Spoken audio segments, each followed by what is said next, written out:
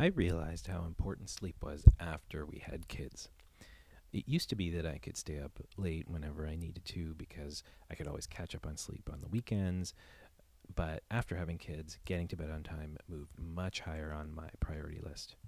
It wasn't only the quantity of sleep that I focused on, but also the sleep quality. There are four strategies that I tested out over some time, and I found these four strategies work for me to make sure I get better quality of sleep.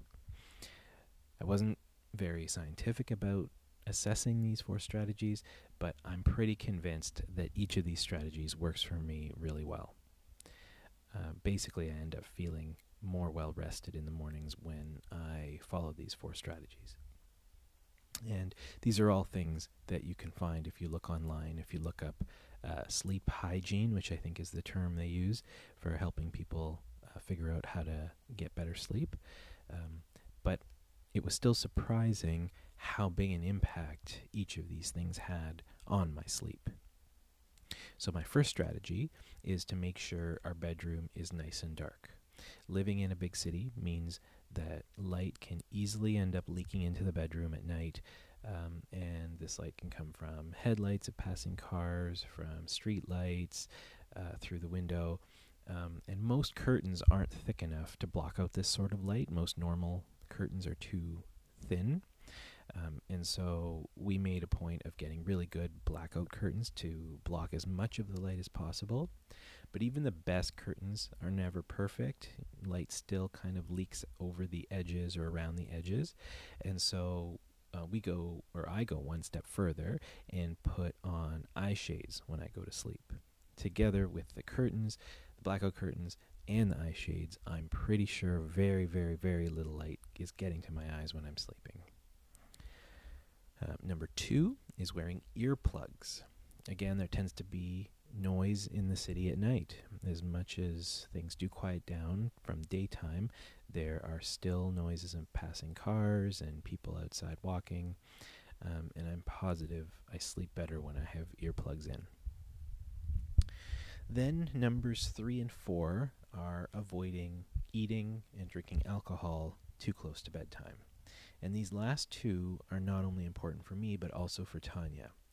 Any night I eat or drink alcohol too close to bedtime, in my case, drinking alcohol is really any time after dinner, Tanya tells me that I tend to snore more.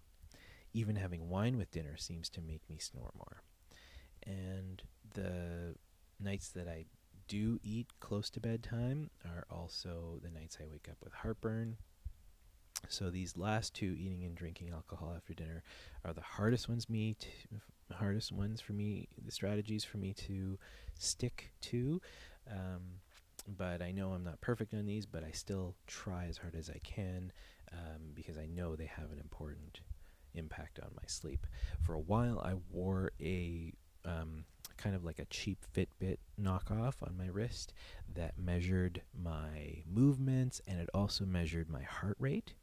And it showed pretty clearly that on days when I wouldn't eat too late or drink too late, that my heart rate would slow down and I would stop moving very much, and my sleep quality would very quickly, I would drop into deep sleep, and I would go through 3 or 4 nice long waves of deep sleep.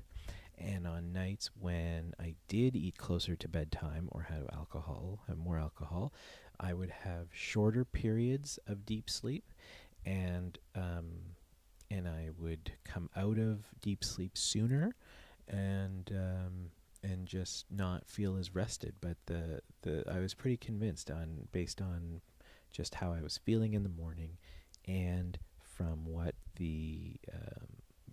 this Fitbit type thing showed me, that it made a big difference in my sleep quality. So the 4 things, to summarize, that I think make the biggest difference to my sleep, and by extension Tanya's sleep, are 1, making sure it's good and dark, using good curtains and eye shades. 2, using earplugs. 3, no eating close to bedtime. And 4, no drinking alcohol close to bedtime.